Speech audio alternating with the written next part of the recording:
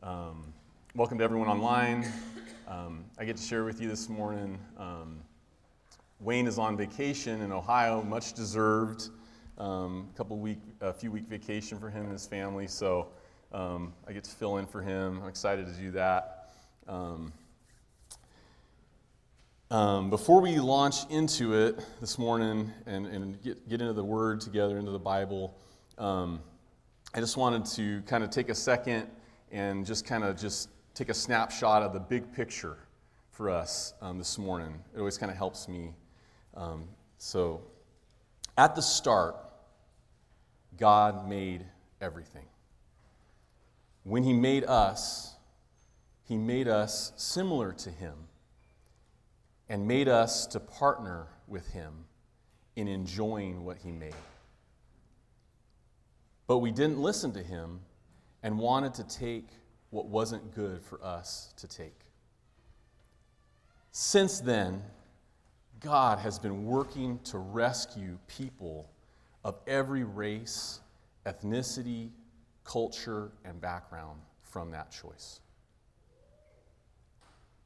He sent Jesus to take our punishment and lead us back into that original design where we can know God and partner with God.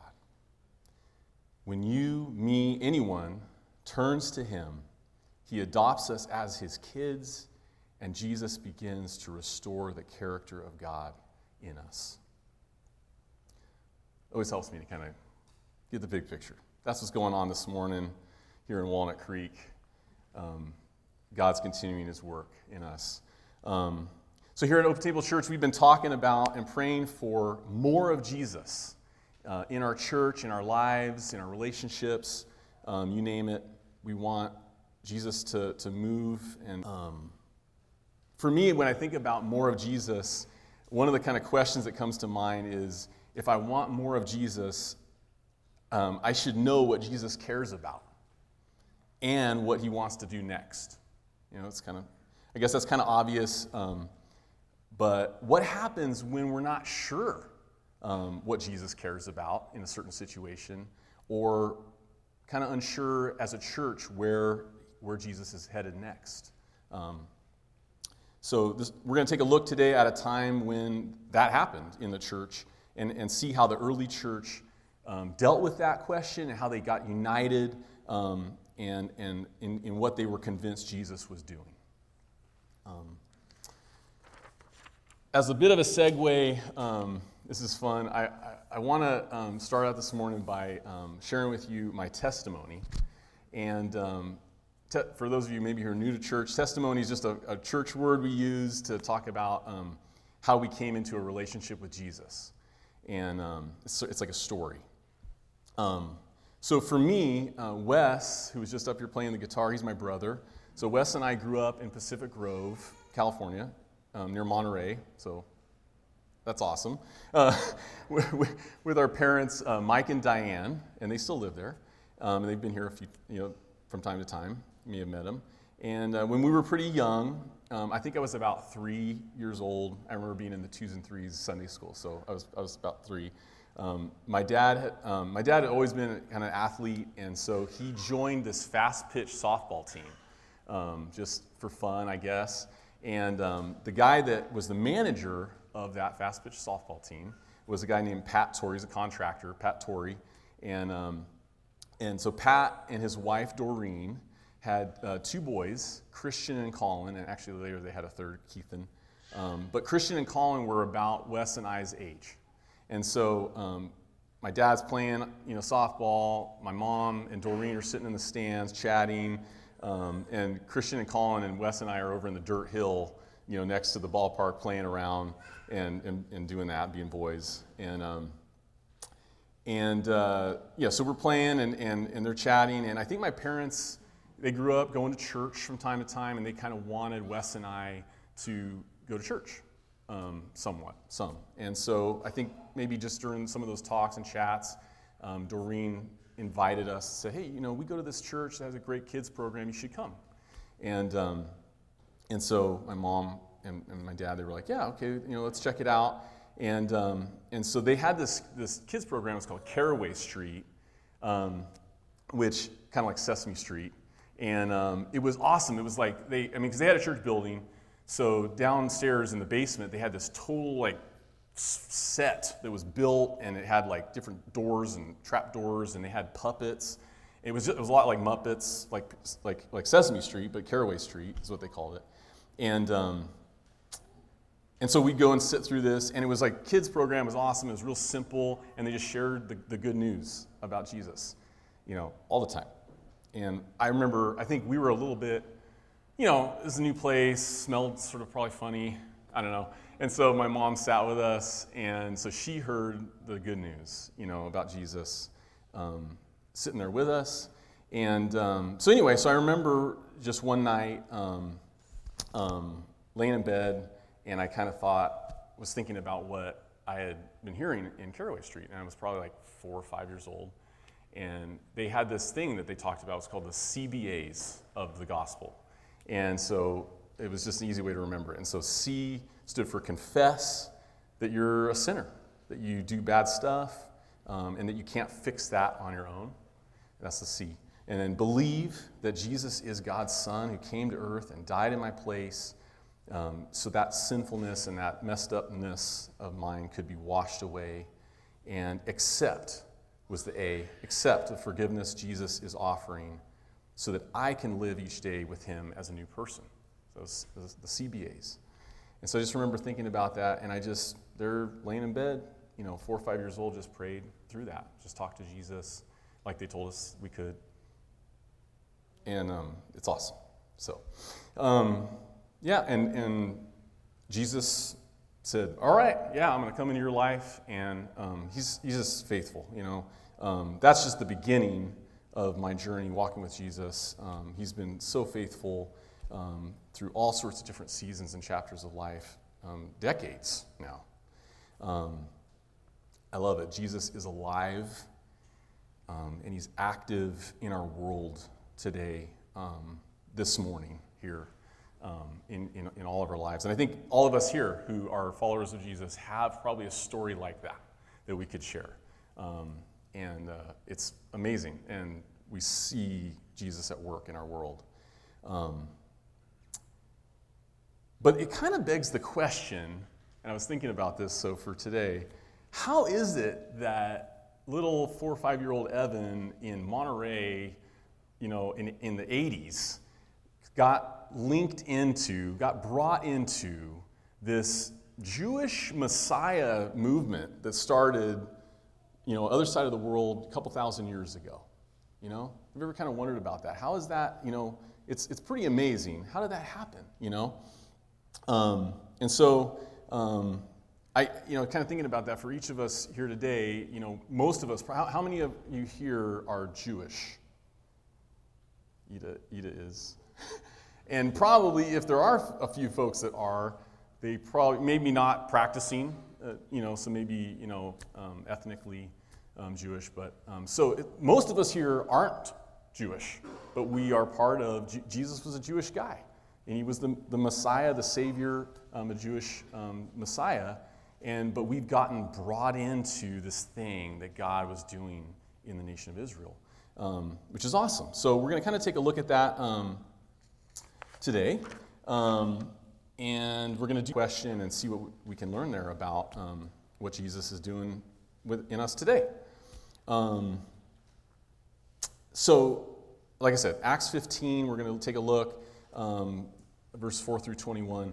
Really quick, I don't know if there was a map. There might be a map in your guys' little bullets in there. So just to kind of give you some quick background. So the church, the folks that were following Jesus, that started in Jerusalem, and there was a bunch of folks that came to follow Jesus around Pentecost, and the Holy Spirit just came and moved in power.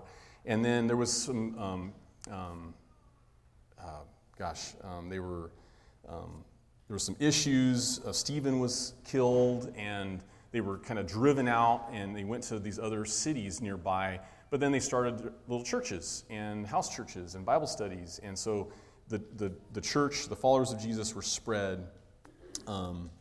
And one of those churches started in the city of Antioch, which is on that map, and you can kind of see it. It's like upper kind of corner there of the Mediterranean Sea. And that church grew really rapidly, and it was large, and it's actually the first place where the followers of Jesus were ever first called Christians.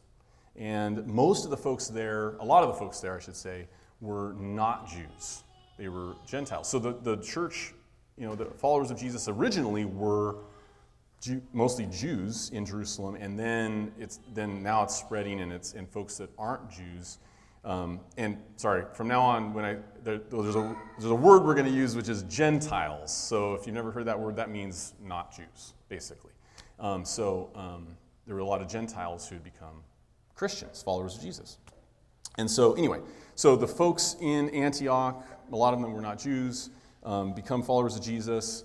And at the start of this chapter, I'm not going to read it, I'll just paraphrase it, but basically there was some folks, Christians, who came to Antioch from Jerusalem, and they were Jewish Christians, and they said, hey, if you want to be a follower of Jesus, if you want to be saved, you need to basically become a Jew. You need to be circumcised, and you need to follow the law of Moses.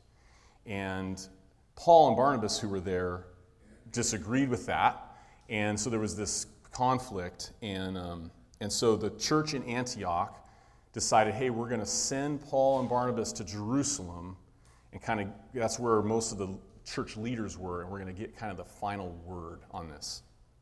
And so, what should we do? Do we need to do that? Do we not need to do that? And so that's where we're at. So picking up in Acts 15, verse 4, and we'll just kind of read through it here.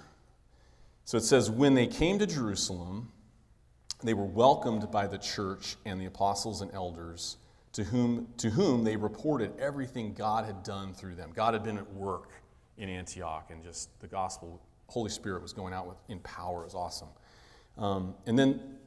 Then some of the believers, this is in Jerusalem, then some of the believers who belonged to the party of the Pharisees, so these are followers of Jesus, but they were really devout Jews, stood up and said, the Gentiles must be circumcised and required to keep the law of Moses. So there it is. The apostles and elders met to consider this question. So after much discussion, Peter got up and addressed them, and he said, brothers, you know that some time ago God made a choice among you that the Gentiles might hear from my lips the message of the gospel and believe. So Peter, remember, he was one of the disciples. He had an experience before this where he saw a sheet. There's a lot of detail to it, but basically through visions, he came to the realization that Jesus wanted the gospel to go out to the Gentiles, to the non-Jews. And so he is already on board with that, and everyone knows about that. So that's why he says, you know that some time ago. And so then he continues. He says, God who knows the heart, love that. God who knows the heart showed that he accepted them by giving the Holy Spirit to them, this is the Gentiles, just as he did to us, the Jews. He did not discriminate between us and them, for he purified their hearts by faith. Now then, why do you try to test God by putting on the necks of Gentiles a yoke that neither we nor our ancestors have been able to bear? No, exclamation point. No. We believe it is through the grace of our Lord Jesus that we are saved, just as they are. The whole assembly became silent and continued in silence, and they listened to Barnabas and Paul, and they were telling about the signs and wonders God had done among the Gentiles, the non-Jews, through them. When they finished, James spoke up. James is the brother of Jesus, also a Jewish guy. And he says, brothers, listen to me. Simon has described to us, that's Peter, sorry, he had multiple names. So Peter has described to us how God first intervened to choose a people for his name from the Gentiles. The words of the prophets are in agreement with this, as it is written. And then he quotes here, this is a quote from Amos, which is a guy, a prophet from before Jesus' time. He quotes and he says, "After this, I will return and rebuild David's fallen tent." That's King David. And this is God. So the prophet's speaking on behalf of God. "After this, God will return and rebuild David's fallen tent. Its ruins God will rebuild, I will rebuild, and I will restore it, that the rest of mankind may seek the Lord, even all the Gentiles, the non-Jews, who bear my name, says the Lord," who does these things known from long ago. And then James continues, it says, "It is my judgment, therefore, that we should not make it difficult for the Gentiles who are turning to God." Whew, that's a lot.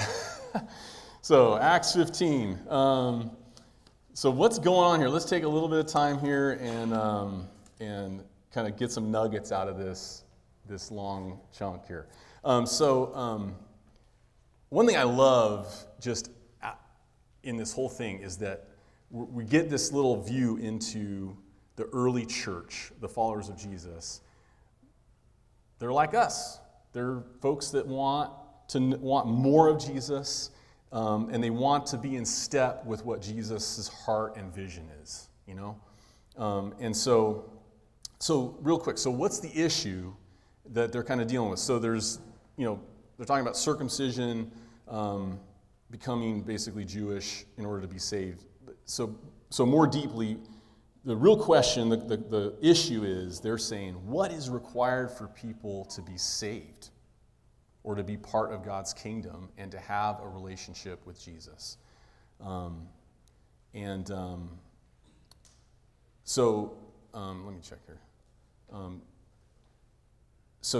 Basically, there's some Pharisee Christians who are saying that Gentiles or non-Jews, they essentially need to become Jews in order to be saved. So I think that's your first fill in there. Sorry, I was just checking on that. Gentiles must become Jews in order to have, that's your first fill in there. And so this is the issue. There's some Jewish Christians who think, man, you need to basically become Jewish in order to be a follower of Jesus. And then the other side of that issue is Paul and Barnabas, and there's a number of other church leaders who really disagree with that. And they don't think that, and they think that people are justified with God or made right with God through faith in Jesus alone. So there's this conflict in the church. I was thinking about this. I kind of want to be clear. It's like, it may not be that these Pharisee Christians, these really devout Jewish Christians, that it may not be that they were really being malicious. It seems kind of that way, and I think sometimes we can kind of think of it that way, but it's possible that they really genuinely thought that that's what folks needed to do to be a follower of Jesus. And it kind of makes sense because if you think about it, most of the early Christians were Jewish. Jesus was Jewish. So, I guess I'm just saying that because I think we can all relate where we might think of something in our walk with God where we think this is really, really important, but maybe it's not what's best for other folks, or maybe it's not as important as we think. So anyway, so this is just an honest argument that they're trying to work through and see which way Jesus wants to go with his kingdom. So kind of already touched on it, but why is this important? This issue of, do you need to become a Jew or not in order to be saved? Obviously it would be a major change for all these folks who are Gentiles to become Jewish and to be circumcised, and that's significant. But I think most significantly with this issue, and the thing that really kind of hits for me, is the question of what is God's heart and vision for his kingdom. I think this is a question that we should all have on our hearts and minds. Should it just be kind of this exclusive small group, or should it be this inclusive, movement and inviting in all peoples? And I think that brings up the core issue, which is God has always planned on blessing all the nations of the earth through Abraham. So not just Israel. Like James quoted in Amos, he says that the rest of mankind, I love it, that the rest of mankind may seek the Lord, even all the Gentiles who bear my name. I know I'm referring to Abraham. This is from Genesis 12, 1 through 3. It says, the Lord had said to Abraham, so Abraham, the father of many nations, but also the father of Israel, household, to the land I will show you. I will make you into a great nation.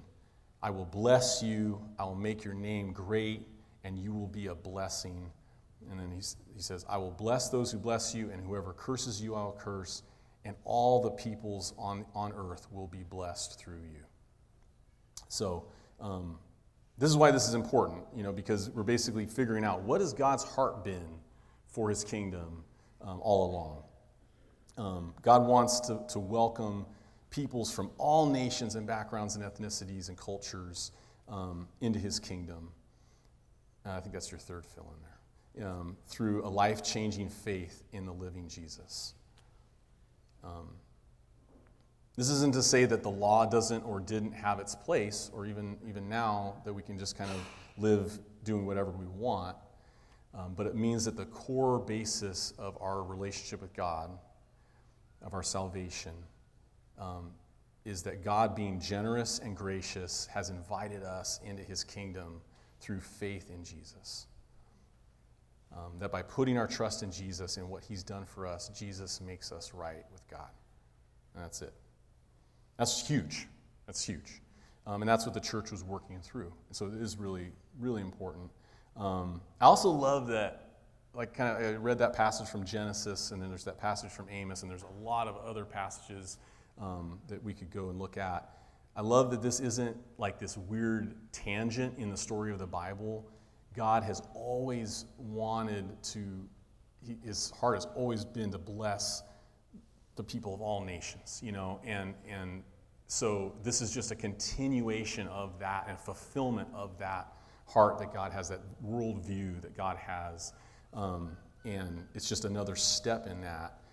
I kind of love, sorry, I'm close to the mic. I love that, in a way, I was talking about Monterey in the 80s, and we here are kind of like descendants, spiritual descendants of this and many other moments in the movement of following Jesus, where those followers of Jesus kind of were generous and expansive and went out to other nations and cities and shared about their hope in Jesus. And here we are, to the ends of the earth. The good news came to us, which is awesome.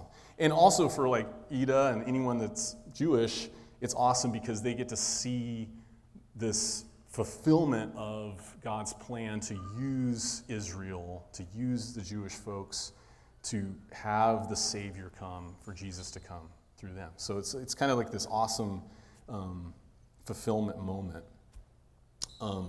So these folks in the early church, they adjusted their view of what Jesus was doing so that they could be united and in step with the more that Jesus wanted to do through them. Let's take a second. We're going to kind of pivot and be practical for a second about this. How did they do that? How did they work through this conflict that they had? So the first thing that I love is that you notice how James quotes from Amos. And so, you can go to the scriptures. I think that's one of your films. Lean heavily on scripture. They probably a lot of scripture was on scrolls, so they had it memorized. So they was just they were just thinking through and meditating on scripture, and so their decision was probably really rich with scripture guidance. So lean heavily on scripture, contextually, reading the Bible, and man, we can learn from that. I can learn from that big time. So whenever we have kind of conflict in the church or with each other about something like this, let's go to the Word, see what God's heart is, what his vision is there. The second thing I love is that you can look. They looked for the fruit, which is you hear them talking a lot about how Paul and Barnabas were talking about how the gospel had gone out amongst the Gentiles, and I think we should do the same thing. We should look for. They had seen the Holy Spirit moving in these communities and in people's lives, and so they concluded God has shown what God's heart is by giving the Holy Spirit in these people's lives. We shouldn't, make it tough for them to be followers of Jesus. So that's a big thing. They looked for the fruit, and we can do that too as a church. And then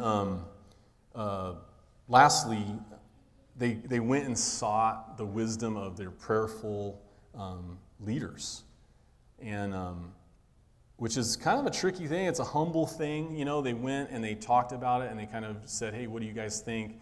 And we're going to submit to your decision. And I also love that there's sort of this really open discussion that they had.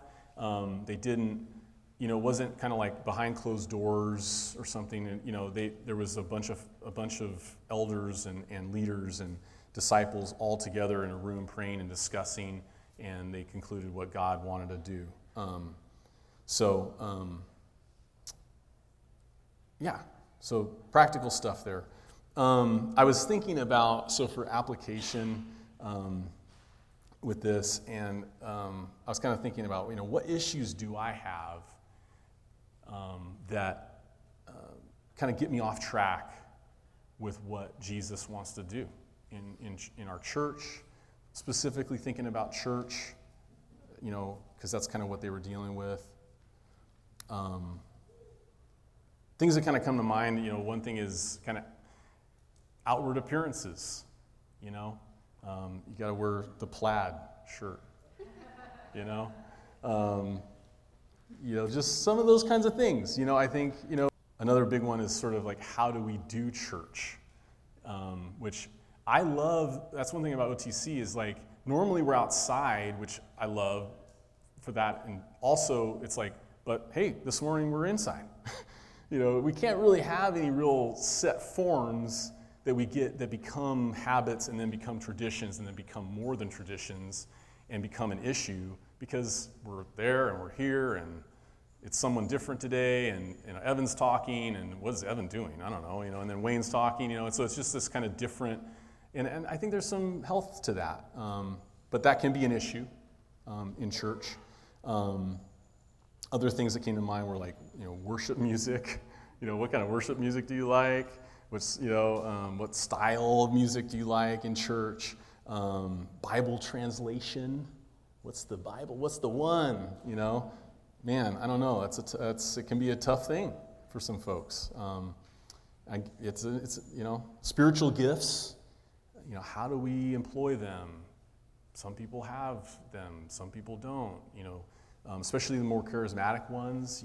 And are we doing it in order? And so all those kind of things can be issues that we need to work through, and can get me distracted from what Jesus wants to do.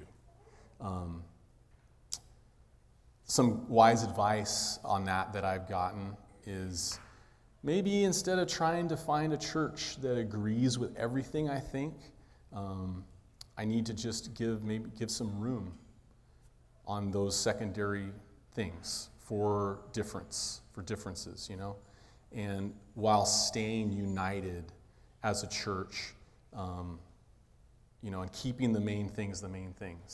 Paul really had a heart for the church remaining united and focused in on the simple core good news. And so I think he's a good guy to follow his example. If maybe something like that is a challenge for you right now, or is something that is kind of maybe, and these things can be tough. They can scar us. They can really harm, our relationships in the church and our walk with Jesus. Man, I just encourage you, just to seek Jesus about that issue, whatever that might be, and pray about it. Jesus wants us to be united. Jesus wants us to have his vision, for his kingdom. And like I said earlier, get in the Word, read your Bible about it, see what the Bible has to say, and see if what it is in there, is it consistent, and then also just I just encourage you to talk with our leaders here if there's something going on, like they did. They got together, they talked about it, they prayed about it, and I think it was this watershed thing that God had something new to do because they did that, because they got together. It helps us to remain united and to work through these things together. So that is about all I have. I want to give you some time to kind of think about maybe your story of how God has brought you into his just expansive, generous, gracious kingdom. Us Gentiles here, on the other side of the world. I was this question was pinging around in my head from this week, was kind of in what areas, do I set up boundaries or hold on to the past that can stifle the more that Jesus wants to do in my life? We can be sure that Jesus wants to lead us into new areas of freedom and healing and displays of his greatness and his power. Let's ask him what we can let go of to allow us to be better united as a body for what he wants to do next. Let's pray and just kind of spend a little bit of time. Yeah, buddy, you can. Jesus, I'm